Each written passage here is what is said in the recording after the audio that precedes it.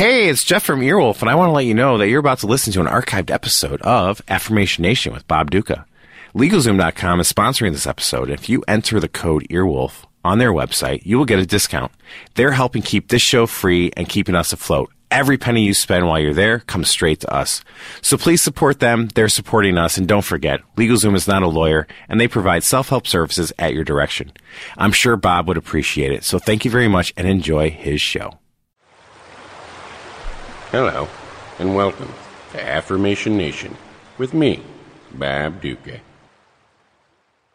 Well, today I'm going to get very raw and just read a entry from my diary. I think you can learn from it. I call it the slippery slope of comparison. Dear diary, it happened again. I compared myself to others today. I know better than to set foot on the slippery slope of comparison, but I did it anyway. It's too easy to step on the loose soil of, why can't I have that fella's six-pack abs, or to trip on a rock made of, bet I'd be happier if I could afford that pocket protector. When we juxtapose ourselves to other people, we lose every time. That's because it simply is not possible to be anything other than who we are. Sure, we can try to improve our looks through diet and exercise. We can study and emulate the habits of successful people we admire.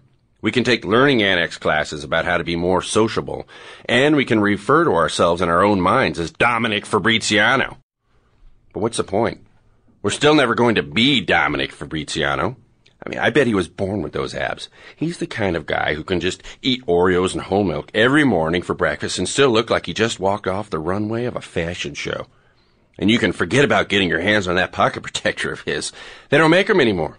In fact, they only made the one that he has.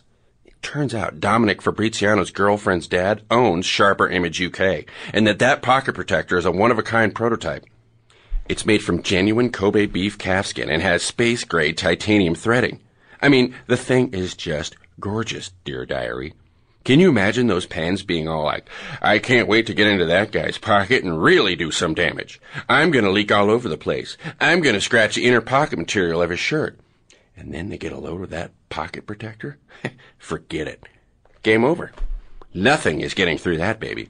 I mean, you could slip that baby in your breast pocket and then never give another thought to shirt damage again. God damn that Dominic Fabriziano. I hope he appreciates what he's got.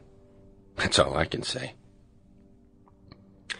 Well, folks, that entry was not easy for me to read, but it's my hope that by getting it outside, it can dissipate and dilute. And I hope that we can all learn to be more gentle with ourselves and to stay off the slippery slope of comparison. Thanks for listening. Bob Duca's Affirmation Nation is an Earwolf Media production. Co-produced by Scott Ackerman and Jeff Ulrich. You can send me, Bob Duca, a question, message, or health tip to affirmationnation@earwolf.com.